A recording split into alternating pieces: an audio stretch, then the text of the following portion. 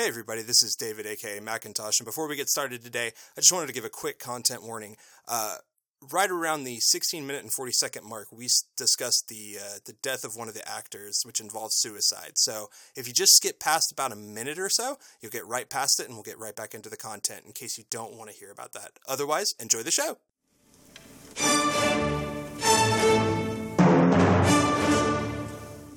Hello, and welcome again to Macintosh and Maud Haven't Seen What? This week, we're much more excited for Bond as he travels through Turkey and the heart of the Soviet Empire. He's more confident, smoother with the ladies, and has that fantastic Scottish brogue. Throw in some tough villains and an actual gadget, and we're all in. Enjoy our review of Bond's 1963 adventure, From Russia with Love.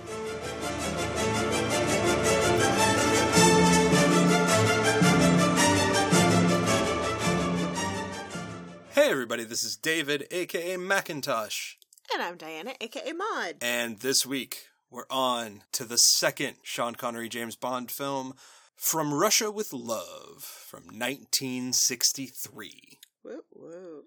James Bond willingly falls into an assassination ploy involving a naive Russian beauty in order to retrieve a Soviet encryption device that was stolen by Spectre. This had a $2 million budget. Ooh, twice the last one. And it made $79 million. Holy fuck balls! I know. Damn. Talk about a profitable franchise. Yeah.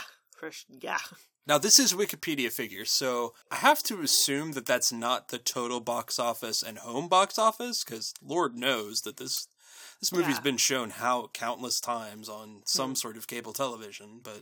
I mean, even if it made $4 million, that's still huge. But it made nearly 80. Yeah.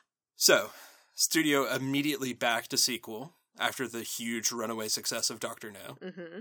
Gave them double the money this time. Good on them. Let's get your thoughts initially on the movie. This one is significantly better. Right. I totally forgot who Robert Shaw was, and that was him because he's super blonde in this movie.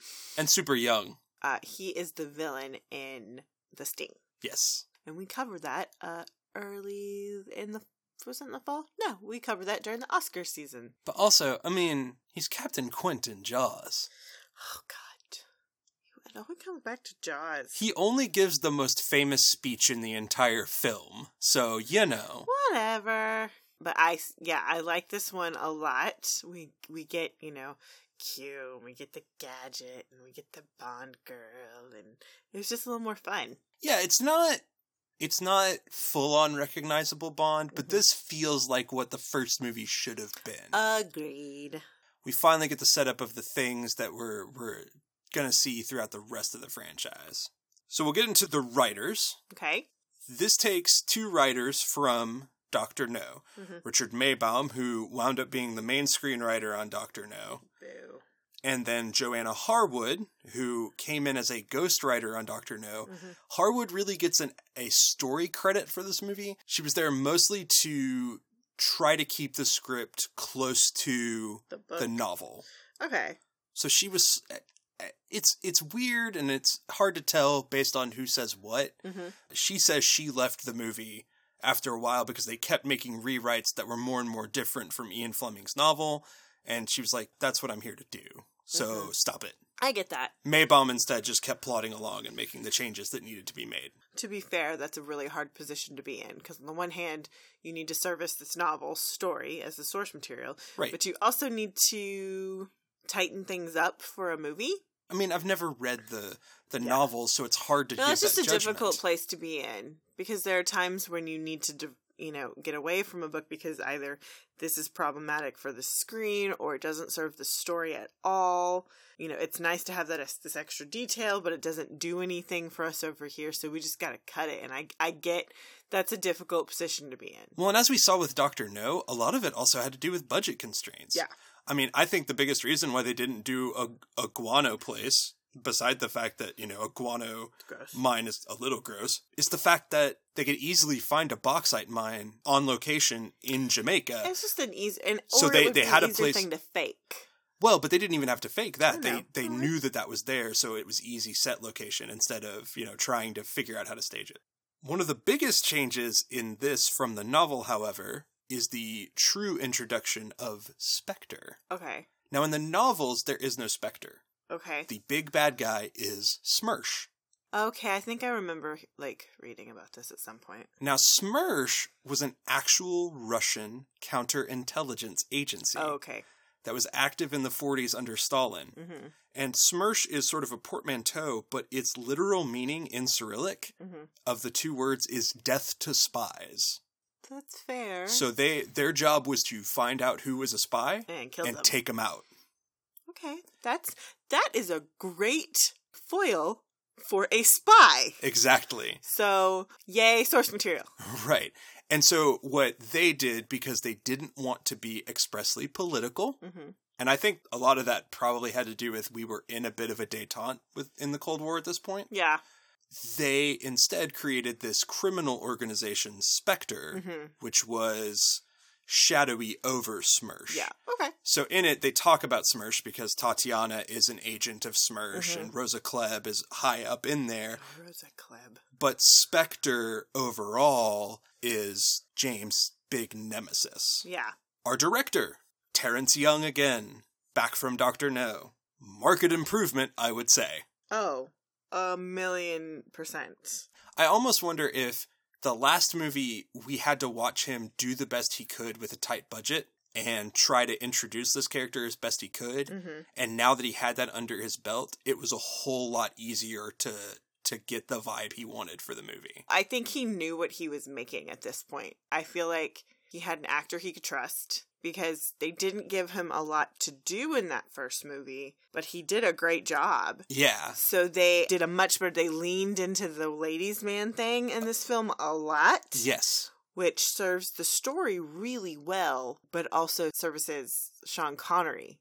You can tell he trusts what's going on. Yeah. And so it's much better. It also appears that in the production, Young got a lot more time to put detail into the movie. Okay. They shot a ton of things on location. Venice was in Venice. Yeah. We shot all over Istanbul and Turkey, where the main setting was. Yeah. That chess sequence at the beginning of the film is literally modeled on Spassky versus Bronstein in 1960. Okay, I knew it was based on a real match. It's an actual chess match that they play out in that scene. The entire fight sequence was partially choreographed by Terrence Young. Oh, okay. So that entire fight scene in the train, that apparently took... I also knew that was them doing a majority of it. It took 3 weeks to film. I believe that. It's a very tight quarter, so it would be very hard to get... The angles, so you have to just keep doing it over and over again and get lucky sometimes. And the stunt coordinators were freaked out. Yeah. They were very scared that this was going to go bad. Well, that someone was going to get hurt because of how tight everything was. Well, there's that, and what happens if you scar that face? I know. That's the moneymaker. We'll get into some... What if he loses an eyebrow? We'll get into some scarring of faces later. I know. So I think he felt a little more room to breathe and play, and that helps things with this movie. I think this story allowed for that too. It's so much bigger. It's so much more grand in scale. It makes more sense. Okay, now we've got the big bad anti-spy agency is after the best spy. And they found a lady spy, and they're telling her, you have to do whatever it takes, even if it means sleeping with him. And, oh, he's so charming, he turns her. And then you've got the big bad dude that he's got to fight. A true psychopath. Yeah. I mean, it is cheesy. But for the time, this is awesome. But it's also, in an odd way, still pretty believable. It's pretty grounded. No, I get it. No, I get all of it. Which is kind of interesting thinking about. Like, I'm not used to grounded with James Bond. This is at least, 2 full seasons of Alias, so yeah. It's like imagining the Daniel Craig Bond, but it's the 60s and more playful. Okay. It kind of reminds me of that a little bit. Getting into our cast, Yep. We've talked about Sean Connery already. He's amazing and he's uber sexy and yay. Anything new this time that you really liked as opposed to what you saw in Dr. No? I like him arguing with that lady at the beach. Stop it. Shh. Oh, his on again, off again girlfriend, Sylvia Trench, who was in the first movie. Yeah. No, I just liked that. It was just a little bit more playful in that way. Him and Moneypenny are adorable again. It took me a while to get that he wrote, because his handwriting's atrocious, from Russia with love. Uh-huh. Like, On the picture of Tatiana. Yeah, like, that was weird. He was more spy-like, and then he had his gadget, and it was just, like, it was good. The only weird part is the scene where he confronts Tatiana about being a spy, which it makes sense, but the way he just slaps her and then immediately comforts her is very strange. It's a little problematic. It's James Bond. Yeah, exactly. So, yeah. It's not going to get any better. I agree.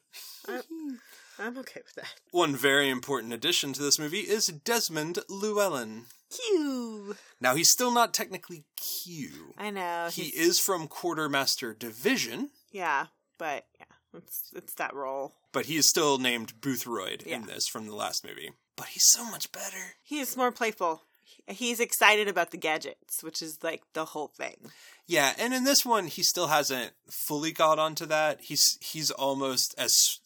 They almost made him try to be as smooth as James. Oh, I agree. I think, yeah, he's trying to, like, be like, I'm just like James, but I just work in a different department. I'm the James Bond of this department. Like, honestly, I feel like he gets more and more fun as he gets older and crankier. That totally makes sense. I'm just going to play in my lab with my stuff. Where it's safe. Now bring this back in one piece, Bond. It's just an experiment, okay? Yeah. No, I love that. I love that whole aspect of Q. Like, John Cleese does it great. I like that. What's his face? Ben Whishaw. Ben Whishaw, yeah. Whishaw. I like how dry he is. Well, and we see that from Llewellyn right now. And I think throughout most of the movies, he was very dry. No, Whishaw is just, Whishaw. Whishaw. Whatever. He is... Paddington Bear. He is Paddington Bear.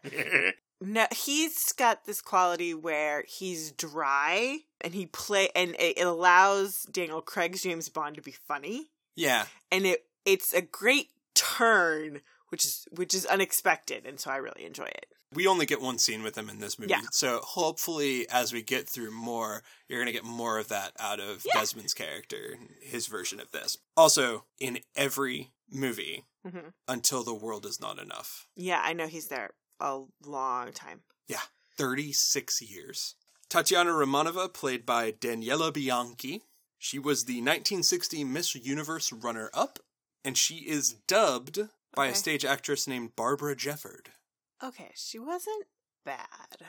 She is the Bond girl. She's the first one. True. The first, last movie, I don't feel like we got a really good, Bond girl. She feels very stiff. And I think that's a choice. I feel like that's a choice as a Smersh agent and a Russian agent. I feel like we should have gotten a little bit more from her before she was with Bond. Maybe. Maybe if we had gone through some, training with her. Something. Or maybe seeing her at the Smersh Academy or whatever. You didn't need a whole lot. No, a scene or two. Just seeing her as an agent, and then, okay, now this is your assignment, and then now we're going to do some specialized training for your assignment. Well, and we have Spectre Island. Yeah. Red Grant is there. Exactly, so she should have been there, too. And that would have helped because then she could have been stiff there, and then all of a sudden be very loose with him. I think that would have been a better performance choice. Now, I will say, the scene in which she is nude in the bed and Connery comes into the hotel room, that is the audition scene for every Bond girl. I know, I heard about that. That is the standard audition scene for Bond and Bond girls, which is that's a good Bond girl scene to play. Yeah, it's a good scene. It accomplishes a lot of things. Yeah. That whether or not that type of scene plays out with Bond and a Bond girl doesn't matter. But you have to be able to instantly know if they have that type of chemistry. Exactly. And that scene accomplishes it. And if you can get into that scene, no matter what type of Bond girl we're going to have, if you can do that, okay. Which baffles my mind that Denise Richards got cast. I know! But we'll have to talk about that another day. Lotte Lenya as Rosa Klebb. Okay. So I said in our last one, it just makes me feel like Austin Powers. And then I saw this, and my brain exploded. I was like, oh my god, that's Frau Fabelina. Uh-huh. Whatever the lady's name is. And Austin Powers that's all of her. And then the stupid cat Number Dr. one, Evil. number three. Number 1, number 3. And then I kept thinking, who does number 2 work for? Oh, yeah. She's great. She's awesome. She is. And she's really a better villain than the rest of them. Now, can I say... Which is kind of cool. There's, like, some real weird, problematic lesbian/sexuality stuff with her. Yeah, they should have made her more, like, mean nun style, but then they tried to make it, like, this weird sexual... it was weird. And that may very well have been a choice. Lotte Lenya, by the way, a very famous German singer and also a pretty famous muse of Bertolt Brecht. Ugh. He's great and people just do his crap wrong. That's the problem. But she was the original C. Roybert Jenny, Pirate Jenny, in Threepenny Opera. Barf. Look, she's a big fucking deal in Germany. Okay, good for and in Germany. German theater. But she does a great job. She's great in this movie. In this one little Bond film. Robert Shaw as Red Grant. Yeah, when I finally put those two things together, I was like, oh my god, it's that dude. He's a really good psychopath assassin. He really is. He's very Frankenstein-like. He couldn't have pulled this off in the 70s because his features had softened a little bit. He's very fit. Yeah, in this movie. And he always had been. He was in Force 10 from Navarone in the 70s as well. He became a little more of an elder statesman type character, and he could morph into a lot of characters. But at this point, he was still very chiseled. Yeah. And then the blonde hair just made it all come together. He does have, especially with the blonde hair, he has those, like, Eastern European features. And God bless him when he pulls up with James and starts that, oh, hello. Yeah, it's a little creepy. And you're like, whoa, dude. Where did that come from? He went into MI6 mode, like, so easy. That's freaky. Which, like, I wish we would have gotten that from Romanov. Yeah. That would have been cool. That's, like, the one thing missing from here. Yeah. Pedro Armendariz as Karim Bey.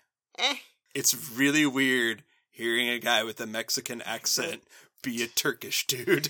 Yeah. It's a little weird. I kind of didn't understand what the point of him being there was, other than to take him to the girl fight. No, But he's his connection in Turkey. Yeah. Karim has power and connections in Istanbul and is fighting off whatever's going on with Spectre. So he knows what's going on. He's the guy in Istanbul. I don't know. Maybe that could have been explained or fleshed out a little bit better. Well, his story is crazy, and it's possible why that happened. Mm-hmm. So, during the filming of the movie, he started to experience discomfort and was diagnosed with inoperable cancer.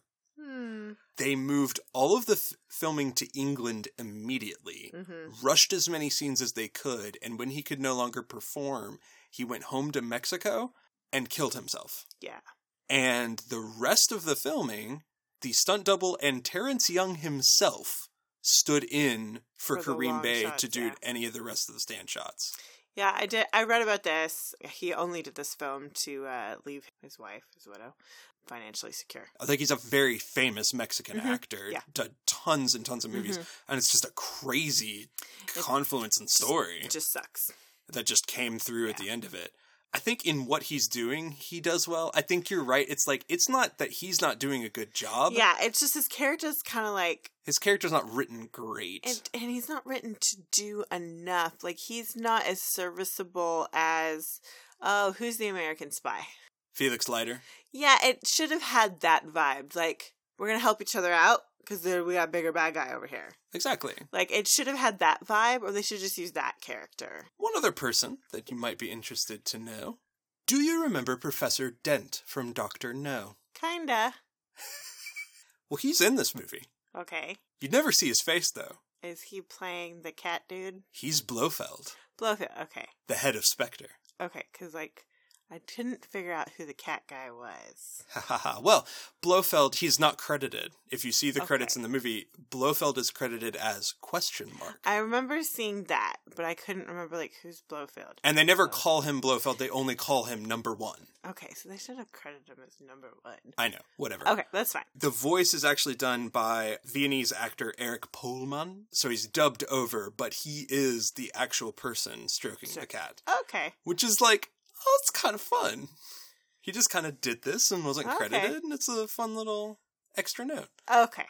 Also kind of cool that Weasley character from the first movie goes on to be the biggest bad guy of them all in the next few. Because I believe he plays Blofeld through the entire thing. Yeah, because Blofeld, I mean, he didn't die. Nah. So he's still around. Oh, yeah. His henchman just went down.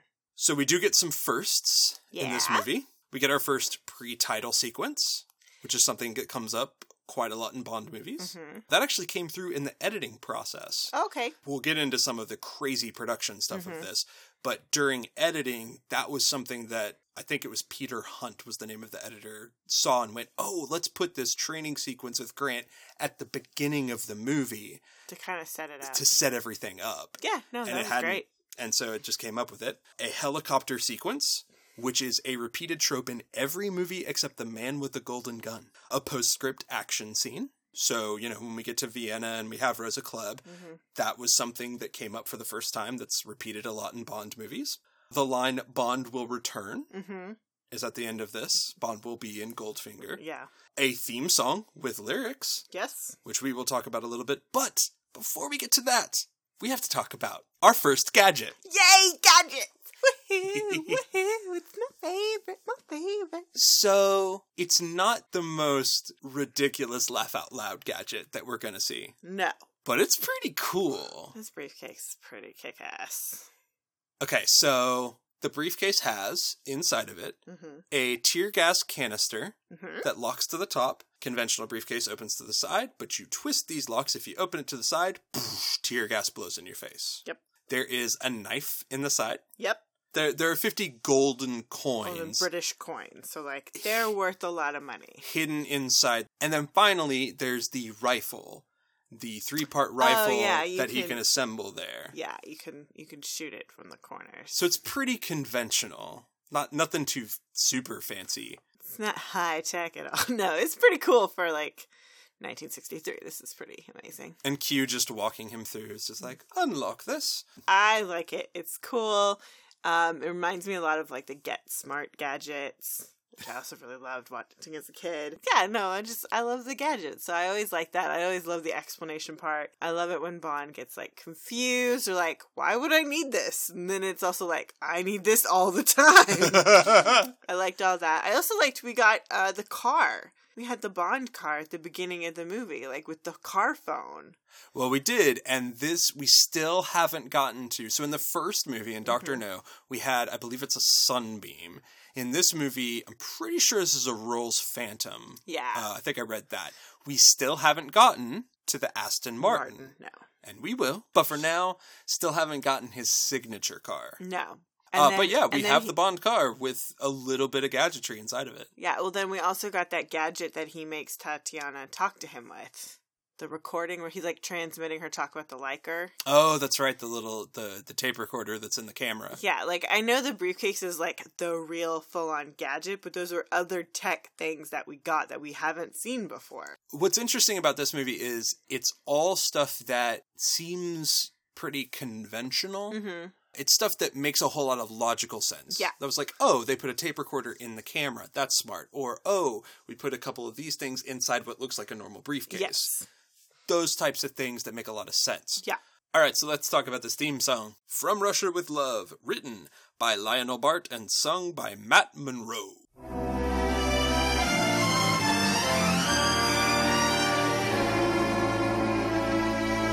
From Russia with love, I fly to you, much wiser since my goodbye to you. I've traveled the world to learn. It's really cheesy. Yeah. I don't like it. Now, Lionel Bart wrote the musical Oliver. But that's just... Apparently, John Barry, who did the score for this entire movie, he just arranged the theme in the first one. Yeah. They went to Turkey to go get inspiration. Okay. And they said, we got a whole lot of great stories, but no musical influence whatsoever. Okay. So they went back and told him all these stories, and Lionel Bart just apparently wrote this damn song. Okay. Just was like, here it is. I don't know. Yeah, it's kind of cheesy. I don't really care. It's a very From Russia with Love. I don't even know if that's a theme, but it sounds like a tourist song.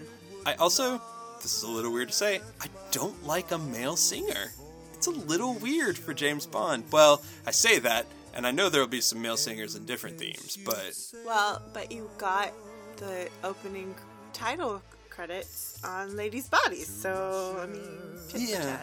It's not really that, it's just like, it doesn't feel very Bondish. That song shouldn't be sung by a man.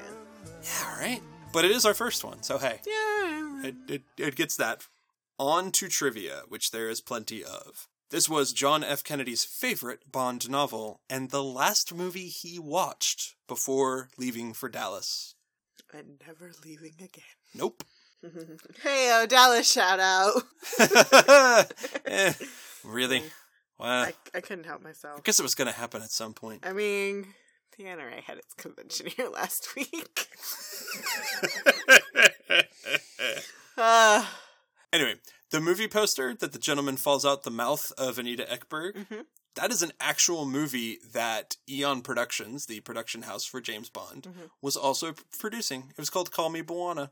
Okay. But oh my god, the biggest thing was the amount of fucking problems they had during this movie. What went wrong? A whole lot. First of all, there was Armand Durgues with his cancer. Yeah, that sucks. They were filming up until August 23rd, and they had an October deadline for this movie. Yeah, that's really tight. And they were insanely tight. And they were editing the movie while key sequences had not been filmed. Yeah, that's never good. So they were moving on the fly. One of the writers had been making rewrites that were uncredited during the entire time that like changed everything in the script. Oh. So that's how Grant wound up in Istanbul. He wasn't supposed to be there. They had to redo the entire Blofeld sequence and like backshoot parts of Lotte Letnia's lines. Weird. Yeah. The gypsy sequence, fun story, had to be shot in England. They intended to go to an actual gypsy camp, but in order to get their tax credit, 70% of the movie had to be shot in England. Yeah. The boat chase.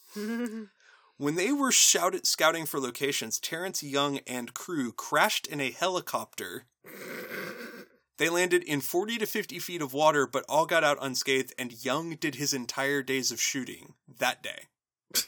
That's just crazy. The boat explosion was actually filmed at Pinewood. It went out of control, and one of the actors, Walter Gotell, it burned his eyelids, and 3 stuntmen were seriously injured. What the fuck? A camera boat filming the original sequence sank with the equipment, and there were not... and the boats didn't move fast enough because there were too many waves. Wow. Okay. The helicopter scene, they had to film that most of the sequences with a mini copter, and they had a hard time getting an actual helicopter for the scenes. The crew that went to get it nearly got arrested from trying to get one from a Turkish airbase. Wow. And finally, Bianchi had a shoot one morning at 6 a.m. Her driver fell asleep and crashed the car. And they had to delay filming for 2 weeks for Bianchi's bruises on her face to heal. One note before we get into our reviews is the actual legacy of reviews for this movie. It was pretty well regarded in its time, mostly as mindless entertainment, but for mindless entertainment, they said it was pretty dang good. Yeah. I will say, too, like, in terms of problematic stuff, we've got the weird Rosa Klebb thing, and we've got the weird slap moment, which is weird.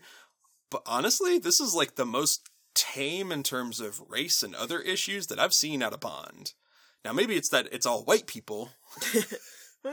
Well, we do go to Turkey, you know, and we do have a gypsy camp. Yeah, that's probably not the greatest thing in the world. Yeah. But honestly, compared to some of the stuff, it's pretty tame. It's not horrible. There are many reviewers who would put this at the upper echelon of all Bond films, and some say it's the best.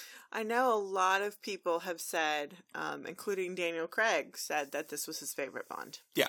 And I understand that. I can see that. I'll reserve judgment until we get through the whole thing. I have my personal favorites, and not having seen this one before, like, it's definitely up there for me because it's such a tightly well done script.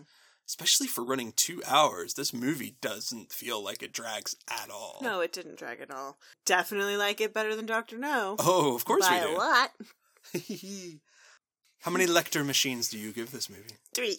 3. Solid. 3. Solid, but not super excited. Like, it's way better improvement over the last one. You're being stingy, though. Like, I'm stingy with my stuff. Woo. All right, I'm going to give it 3.5. Okay. Give it a notch up. Just because it's a tightly done script. Connery's doing his damnedest best at this. Well, I think I gave the last one a 2. I know. Like, it's a full point. But, like, the way you're talking about it, 4. Oh, please, no. Okay, no. 3.5, though. I'm sorry. 3. It's a super... I'm comfortable with my 3. And it's a super watchable movie. I think that's the factor that I add to it as well. It's not just that it's good, but that you could sit down and watch this anytime and be totally fine. Like, yeah, I'm going to turn on a Bond movie. Oh, let's do From Russia with Love. We're good. Not worry about any of it. I'll probably do Casino Royale, but... Well, I'm just saying. If you wanted to watch an older one... I like the card games. Yeah, but then you don't get Sean Connery. But I get Daniel Craig. Well, next week is one of my favorites of all time. Okay. Because we are going to watch...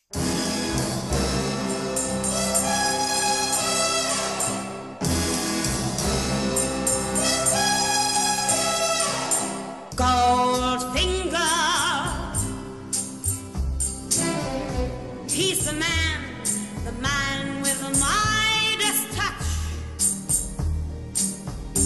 a spider's touch,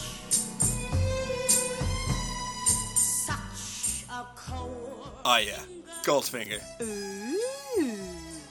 This is when they hit their stride. I know, this is what everyone talks about. It's so good. I'm excited. It's so freaking good. We're 2 movies in, and I don't, hate myself for agreeing to this, so that's good. I feel like this is one, too, where you're going to know a lot of the moments that come from it. Yeah, I probably, yeah.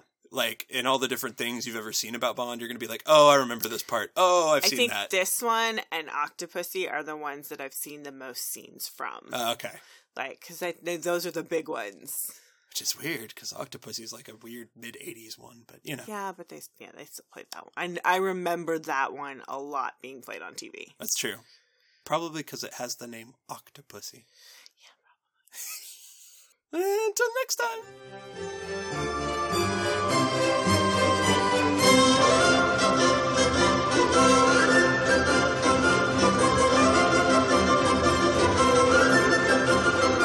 That's it for this episode. Please take a moment to review and rate us on iTunes, and for questions and comments, drop us an email at macintoshandmod@gmail.com.